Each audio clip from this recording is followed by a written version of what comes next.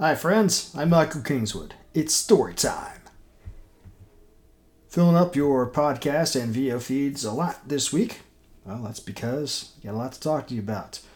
Yesterday, we talked about my new short story release, and today, later on this evening, we're going to release the next couple chapters of the Pericles Conspiracy. But for right now, I'm going to talk to you about The Infinite Bard.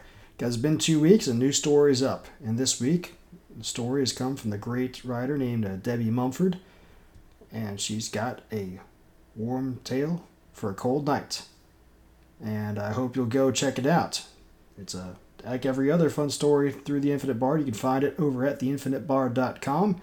You can go there and see all the cover arts for all the stories, as well as links to each and every one of them. Debbie's will be on top, but you can go down to the earlier ones as well, and so you can read and enjoy them, or go directly to Debbie's site.